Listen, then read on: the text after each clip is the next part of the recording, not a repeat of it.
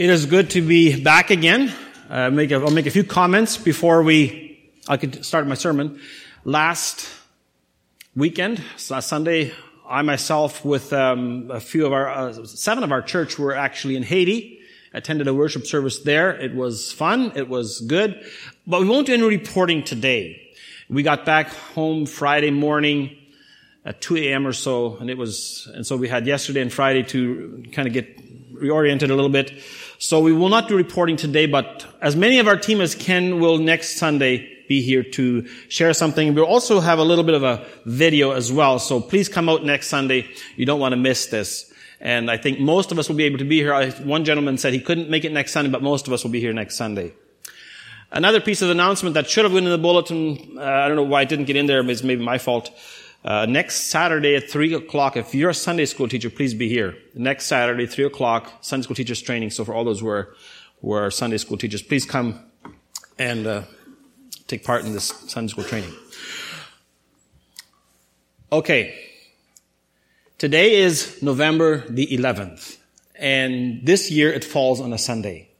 And I think most of us, all of us who go to school or have gone to school here know what that day stands for. November 11th is the day when the guns fell silent in 1918 after a horrendous war that had dragged on for 4 long years. There was no way of knowing when they started that struggle how catastrophic, how tragic, and how just all around awful that struggle would be. The world had gotten itself into a mess, and they decided, you know what, we're going to settle this, and we're going to do it with guns and bombs.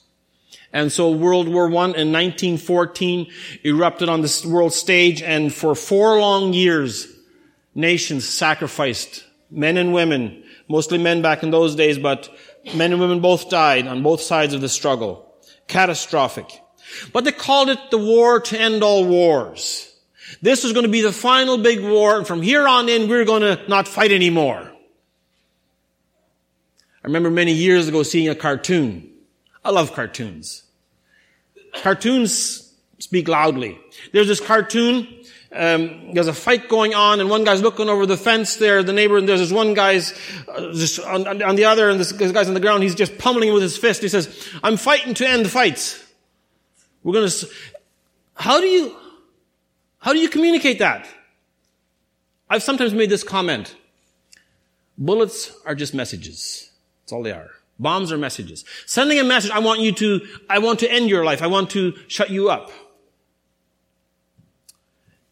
And then 1918, World War I ended, and they thought it was the war to end all wars. Little did they know that in 21 years from that time, the world would again be enmeshed in a catastrophic struggle for power and domination. And they called it World War II. And it ended, as wars eventually do, with a new technology called atomic bombs. And a lot of people died from that. And they had invented a new way of killing, a new way of destruction. And now, in our time, that's now 70 plus years later, we have now ever increasing ways of killing each other off. People we don't like, we can kill them. Or they can kill us. And people believe in that stuff. And it's not pretty. I just read, in my preparation for my sermon, I came across an article from some years ago that mentioned that in 3,400 years of recorded history, there have been only 268 years where there was peace around the world as far as they know. That's about 8% of human history with peace. Other than that, we've always been busy killing each other in some way, shape, or form. Not even animals do that. It'd be comforting to know if we could look ahead into the future and see a day when on this planet everybody would just love everybody, we would all get along. That would be a dream come true for many people. But that's not the case. In fact, it's actually getting worse. And as more and more people are jockeying for position, for power and control and trying to control more, it's only increasing. 15 years ago, one article I read was that 15 years ago, there were 30 wars in progress simultaneously on the globe. Even today, Syria, there's conflict. In Iraq, there's conflict. In the Middle East, Gaza and Israel, there's conflict. In Africa, numerous nations in Africa have conflict. And then there's a lot of localized stuff like Mexico, the drug cartels, still going on. And then internal disruption in Venezuela right now. You know, the people caravans that have been hearing on the news. So, by the way, someone said that in Mexico, the drug war has now claimed what they officially have recorded, documented in its 12 years of ongoing stuff. 200,000 lives have been taken in the Mexican drug war. And 35,000 have gone missing. They just don't know where they are. And we kind of get used to it. You know, it's not our backyard. It's not our neighborhood. And so we kind of get desensitized a little bit. And then we have the more local stuff, like in California, the nightclub shooting that happened a few days ago. You probably heard about that one. It's not new. The Apostle John was a pastor in his time over a number of churches in Asia. And he was suffering for his faith, and wars were happening in his day. He was serving time as a servant of Jesus on the island of Patmos because of his faith. The government was hard and brutal and cruel and ruthless against Christians. Many were killed for their faith. There he had this vision. And that's what we'll talk about today. Carry on with our sermon series on Revelation.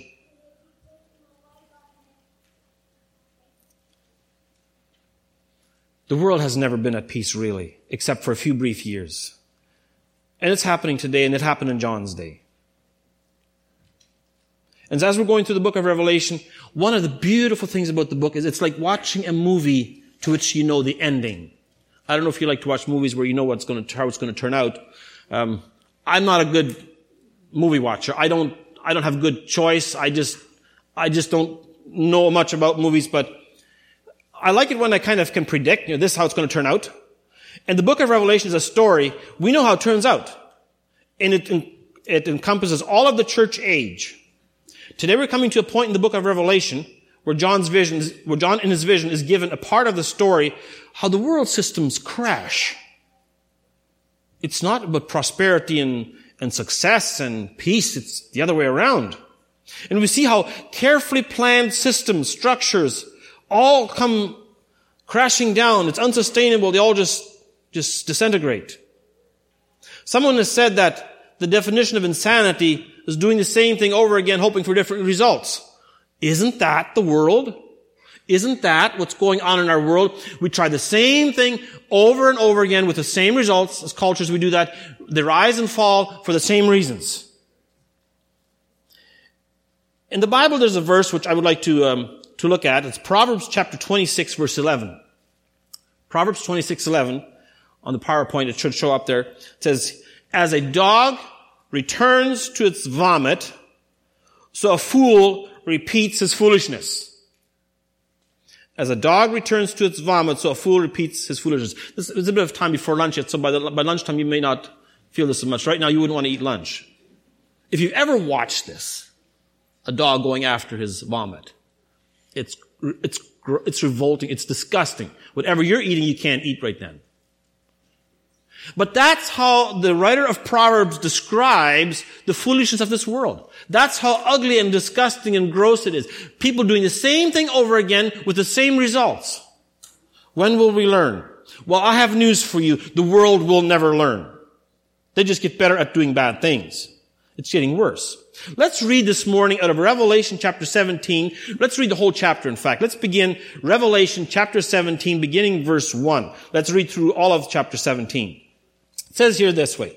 This is John's vision now continuing on, and in fact this vision now gets some explanations. It's not just symbolic. It is symbolic, but what do the symbols mean? And John has given some clear explanations. So beginning verse 1, it says, "One of the 7 angels who had poured out the 7 bowls came over and spoke to me. 'Come with me,' he said, 'and I will show you the judgment that is going to come on the great prostitute who rules over many waters. The kings of the world have committed adultery with her, and the people who belong to this world have been made drunk by the wine of her immorality.'" Verse 3. So the angel took me in the spirit into the wilderness. There I saw a woman sitting on a scarlet beast that had 7 heads and 10 horns, and blasphemies against God were written all over it. The woman wore purple and scarlet clothing and beautiful jewelry made of gold and precious gems and pearls. In her hand she held a gold goblet full of obscenities and the impurities of her immorality. A mysterious name was written on her forehead, Babylon the Great, mother of all prostitutes and obscenities in the world. I could see that she was drunk with the blood of God's holy people who were witnesses for Jesus. I stared at her in amazement. Why are you so amazed? The angel asked. I will tell you the mystery of this woman and of the beast with 7 heads and 10 horns on which she sits. The beast you saw was once alive but is not now, and yet will soon come up out of the bottomless pit and go to eternal destruction. And the people who belong to this world, whose names were not written in the book of life before the world was made, will be amazed at the reappearance of the beast who had died. This calls for a mind with understanding. The 7 heads of the beast represent the 7 hills where the woman rules. They also represent 7 kings. 5 kings have already fallen. The 6th now reigns, and the 7th is yet to come, but his reign will be brief. The scarlet beast that was but is no longer is the 8th king. He is like the other 7, and he too is headed for destruction. The 10 horns of the beast are 10 kings who have not yet risen to power. They'll be appointed to their kingdoms for one brief moment to reign with the beast. They will agree to give him their power and authority. Together they will go to war against the Lamb, but the Lamb will defeat them because he is Lord of all lords and King of all kings. And his called and chosen faithful ones will be with him. Then the angel said to me, the waters where the prostitute is ruling represent masses of people of every nation and language. The scarlet beast and his 10 horns all hate the prostitute. They will strip her naked, eat her flesh, and burn her remains with fire. For God has put a plan into their minds, a plan that will carry out his purposes. They will agree to give their authority to the scarlet beast, and so the words of God will be fulfilled. And this woman you saw in your vision represents the great city that rules over the kings of the world. What do you do with a passage like this? It is so incredibly loaded. John's given this vision, but then thankfully he's also given an explanation what this means. Here John receives a vision of world systems, a vision of how evil things would get and how evil things would become, how corrupt and immoral things would get. And even though we have only a limited insight and limited understanding what or who exactly the 7 heads are or who the 10 horns are, we do have a very clear description of their future. And the heads and horns represent world authorities, world powers. That much we know. And there are scholars who have figured this out exactly. They have figured that this horn means this and this means that and so on and so on. And that's not my focus or my aim when I read Revelation. I don't know those things, and it would be one thing if all the scholars agree, but they're so different in their interpretations. But what is noteworthy is there's unity in evil. They unite. They stand as one. Have the same purpose, the same goal and destiny in mind. We want to control, want to dominate. God is off the throne. We are in charge, we're in power. And God has orchestrated it this way, and I find this amazing. God has made the world so that when evil is committed, it carries within itself the seeds of destruction. Evil cannot survive. Evil never does survive. It always meets an end. It looks like it does for a while, but sooner or later, it reaps a harvest of death. Every time. No matter what structure the governments and the politicians of the world come up with, it never lasts. And it very clearly says, immorality is in. Does that somehow ring true in our time? Again, I'm not saying at what point in time this part of it comes into reality. But what we do know is the world is not getting better. Immorality, selfishness, and greed is increasing every day. And this is far-reaching and has great influence. People lose their moral compass. And if you read history, I love history. If you read history, the Roman history, especially about Rome, it's interesting how what their demise looked like. It's a very fascinating story. They did not collapse because outside forces became so strong. They were there and there were strong outside forces. But the number one reason why they collapsed was an inward cause. If our culture, our society will collapse, which it will one day, it will not be so much so likely because of outside forces coming in. It's more an inward decay. It eats itself up from the inside. And all this about the image of the beast, the color of the beast, the heads and the horns, all of this refers to alliances and systems and structures that they have put together. But what I'm wondering about, is there anything more revolting, more disgusting, more just pushback than pride in the eyes of God? God doesn't have it. God has no pride. He's a glorious, majestic, humble being. We can never fully understand or grasp him. But pride just reeks of death. And that's what this system is full of. We must remember the story of Adam and Eve, how Satan tempted them. And how he got them off track. And ever since then, the world has been in that trail. When God created human beings, the greatest gift, physical gift that he gave human beings was the physical intimacy, the ability to raise families. And that the world has turned into an idol for immorality. And Paul talks about that in Romans 1. Revelation, John the Apostle writes about it in this chapter that we just read. Repeatedly in history, we find how God judged people for their idolatry and immoral living. And Jesus drew attention to it, what God wants people to do. Paul talks about it in Romans 1, as I just mentioned. But in this chapter, we see the world doesn't care.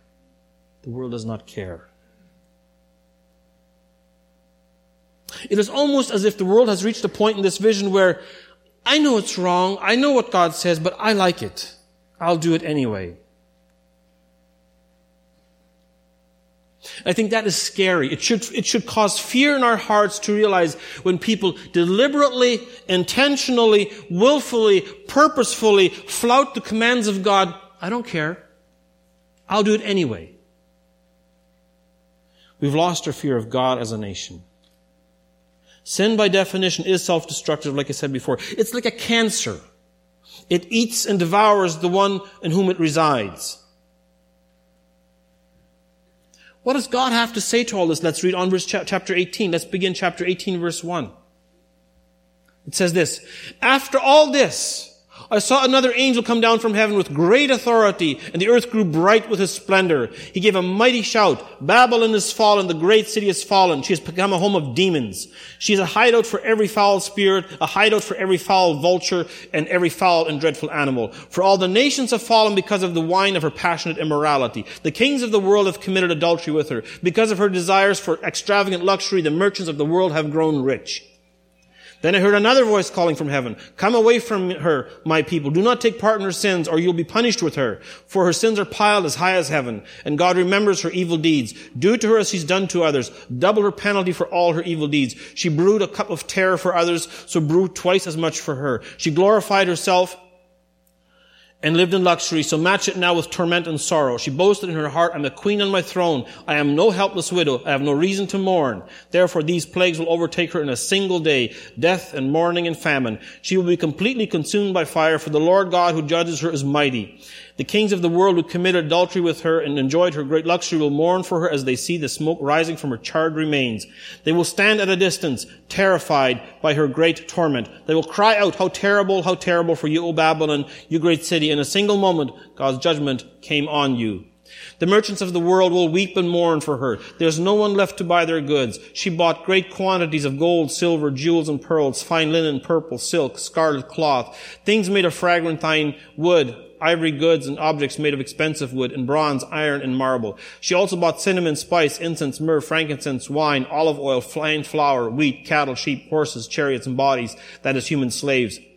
'The fancy things you love so much are gone,' they cry. 'All your luxuries and splendor are gone forever, never to be yours again.'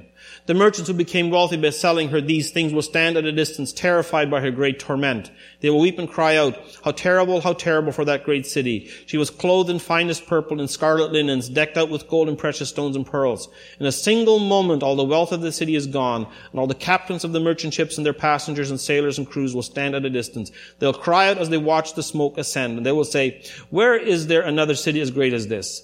And they will weep and throw dust on their heads to show their grief. And they will cry out, 'How terrible for that great city.' The ship owners became wealthy by transporting her great wealth on the seas. In a single moment, it is all gone. Rejoice over her fate, O heaven and people of God. and apostles and prophets, for at last God has judged her for your sakes. Then a mighty angel picked up a boulder the size of a huge millstone. He threw it into the ocean and shouted, just like this, the great city Babylon will be thrown down with violence and never be found again. The sound of harps, singers, flutes, and trumpets will never be heard in you again. No craftsmen, no trades will ever be found in you again. The sound of the mill will never be heard in you again. The light of a lamp will never shine in you again. The happy voices of brides and grooms will never be heard in you again. For your merchants were the greatest in the world, and you deceived the nations with your sorceries. In your streets flowed the blood of the prophets and God's holy people, and the blood of people slaughtered all over the world. God's going to derail the world infrastructures and the economies and the systems and everything the world has put together. God's going to derail it because it's not honoring to Him. It's not glorifying Him. It stands for pride, for self, and He's going to derail it. Sometimes I think we as governments, when we are involved in some way, shape, or form, we do local voting, and I'm not saying it's wrong or anything like that, but we build on this stuff. We trust in this stuff. And our hope is Jesus. It's not this stuff. The end is predicted. It will come.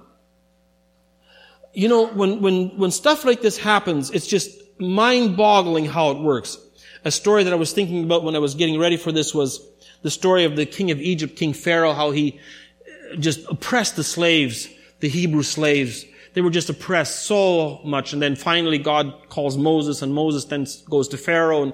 And after 10 plagues of disaster come on Egypt, Pharaoh finally lets the people go, but then he changes his heart and mind because he's a hard-hearted man, and God has designed his destruction already from the start. And Pharaoh says, why did I let them go? I got to get my slaves back. And he takes his chariots and chases after them. And you know the story. They go they're scared. And Moses says, don't worry, God's going to take care of you. And they go into the Red Sea, the sea parts, and they're going through. As they're walking out the other side, Pharaoh and his army charge in from the other side. They're going to chase after them on the seabed, the walls of water on both sides, and they're going to chase after them.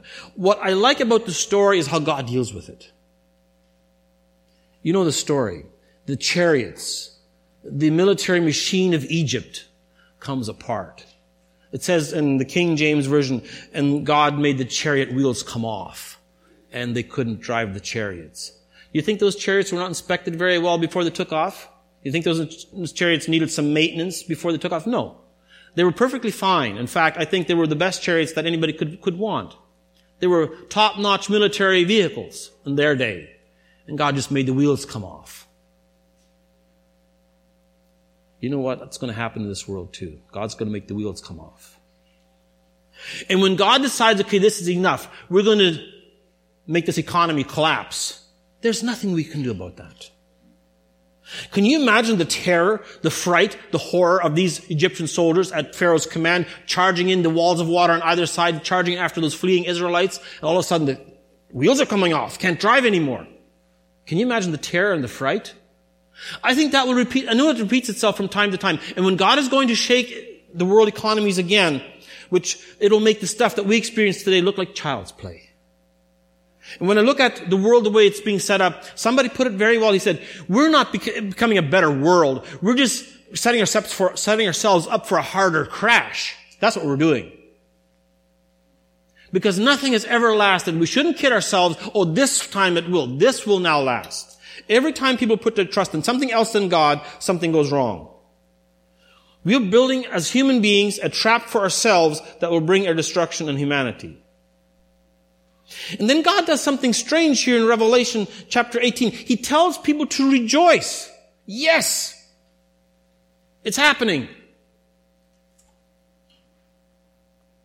Somebody once put it this way. Why is it that in some countries where the people are being killed for their faith, where there's imprisonment, there's torture, there's killing going on because people are Christians, when you talk about, they're rejoicing, they're smiling because yes, our redemption is drawing near. We're going to go home to be with Jesus. But here in the West, we're fearful. We bite our nails, pull our hair, and those of us that have some. Why is that? Is it perhaps because we have different sets of values? I'm afraid sometimes that is so. God tells his people, rejoice and give back to this Babylon twice what she did to you. There will come a day of rejoicing when evil will finally end for good. The oppression of God's people continues for now. It has for 2,000 years. But with God, that's only like a day or so. Let's read chapter 19 as well. He says, after this, I heard what sounded like a vast crowd in heaven shouting, "Praise the Lord, salvation and glory and power belong to our God. His judgments are true and just. He's punished the great prostitute who corrupted the earth with her immorality. He's avenged the murder of his servants." And again their voices rang out, "Praise the Lord, the smoke of that city ascends forever and ever." And the 24 elders and 4 living beings fell down and worshiped God who was sitting on the throne. They cried out, "Amen, praise the Lord." And from the throne came a voice that said, "Praise our God, all his servants, all who fear him, from the least to the greatest." Then I heard again what sounded like the shout of a vast crowd, or the roar of a mighty ocean waves, or the crash of a loud thunder. "Praise the Lord, for the Lord our God, the Almighty reigns. Let us be glad and rejoice. Let us give honor to him, for the time has come for the wedding feast of the Lamb, and his bride has prepared herself." That means the church. Verse 8, "She's been given the finest of pure white linen to wear, for the fine linen represents the good deeds of God's holy people. And the angel said to me, write this, blessed are those who are invited to the wedding feast of the Lamb." And he added, "These are true words that come from God." Then I fell down at his feet to worship him, but he said, "No, don't worship me. I'm a servant of God, just like you and your brothers and sisters who testify about their faith in Jesus. Worship only God, for the essence of prophecy is to give a clear witness for Jesus." Then I saw heaven opened, and a white horse was standing there. Its rider was named Faithful and True, for he judges fairly and wages a righteous war. His eyes were like flames of fire, and on his head were many crowns. A name was written on him that no one understood except himself, and he wore a robe dipped in blood. And his title was the Word of God. The armies of heaven, dressed in the finest of pure white linen, followed him on white horses. From his mouth came a sharp sword to strike down the nations. He will rule them with an iron rod. He will release the fierce wrath of God and of God the Almighty, like juice flowing from a winepress. On his robe at his thigh was written this title, King of all kings and Lord of all lords. Then I saw an angel standing in the sun, shouting to the vultures flying high in the sky, "Come and gather together for the great banquet God has prepared. Come and eat the flesh of kings, generals, strong warriors, of horses and their riders, and of all humanity, both free and slave, small and great." Then I saw the beast and the kings of the world and their armies gathered together to fight against the one sitting on the horse and his army. And the beast was captured, and with him the false prophet who did mighty miracles on behalf of the beast. Miracles that deceived all who had accepted the mark of the beast and who worshipped his statue. Both the beast and his false prophet were thrown alive into the fire lake of burning sulfur. It ends with a battle.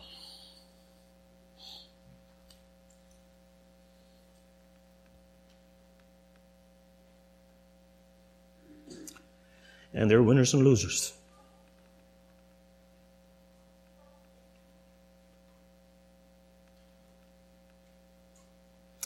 What is interesting is the world has existed for so many years, and so much time has already passed, and humanity still has not learned you can't get rid of God. It doesn't work. He always comes back, and he always wins. And here they're going to try one final time, one gigantic movement. We're going to get rid of him once and for all. What does God say? Come, let's have a banquet. We're going to feed you to the animals. There's going to be a massive destruction. All the world's structures and systems, whatever else the world has, is going to be like nothing. And I like the way he describes Jesus. He describes him as riding on a horse. A horse is an animal of control, it's a war animal. And will Jesus actually ride a horse? We don't know, because he was using word pictures or symbols in that day to illustrate a truth. But what it does illustrate is victory, dominance, and Jesus will overtake. Everyone will have to surrender. And evil will be done away with once and for all. What the sad part is, there'll be many, many, many people who will go with Satan into eternal damnation. That's what it tells us. Even Jesus in the gospel says, many will seek to enter, will not be able to, because they want it both ways. God will execute a final judgment on sin, and Jesus himself will be the judge. It's not going to be pretty. Eyes like fire, crowns on his head, robe dipped in blood, on a horse. He's not coming to be a baby this time. He's not coming to wash feet this time. He's coming to rule. He's going to take over. He makes war. He's a king. He protects what's his. He takes back what's his. And I want to be careful, but we talk about Jesus and God as loving and gentle and merciful and gracious and kind. And that's all true. That's all true. He is all those things. But let's not forget, people, God is also God of wrath and justice. Let's keep this in context. He will do away with all evil. But those of us who have our names written in the book of life will enjoy eternal heaven with Him. God and Satan have no truce, no ceasefire. There's no giving in. They two do not get along. Satan is a creature of pride and deceit and destruction and death, and God will do away with him once and for all. This battle is described in such graphic detail we can't even imagine it. And it may be symbolic in some way, but what is clear is evil will fail. Evil will be done away with. Satan will rise up one final time to do battle against God, and he will lose. God will win. And the world will pay the price of the fight.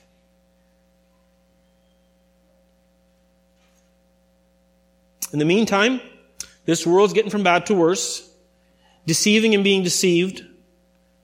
And we don't have to look far, don't have to read many newspapers to see that's true. And God will come to judge. The tables will turn. And God's people will rejoice. So let's put our hope in Jesus. Satan is a defeated foe. He's still active, he's still busy, he's still raging and roaring like a lion, as Peter says, but he's already lost the fight. So we can choose which side we're on. We're offered the gift of life. And I want to encourage you to not waste this. Jesus says in the Gospel of John, everyone who comes to me, I will in no way cast out. We want to be on His side.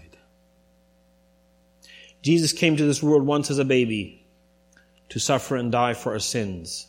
He was nailed to a cross. He was buried in a tomb. He rose on the third day. And He's offering salvation to everyone who calls on His name. Our sins are paid for. We don't have to pay the debt. Or we can say, it's not for me. I'll put self on the throne. I want to do what I want to do. I'll live life my way. And we can join the beast.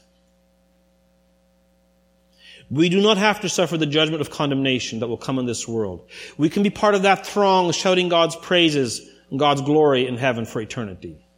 That is my prayer, my desire for us as people in our community. Where do we want to end up? Which direction do we want to go? Revelation is a hard book. That's why so many pastors don't like preaching on it. I don't like it either. Because so much of it I don't understand. It's a scary book. But it's a good book. And God tells us what He's going to do to this world. It's far better we don't make our citizenship here. We make it in heaven.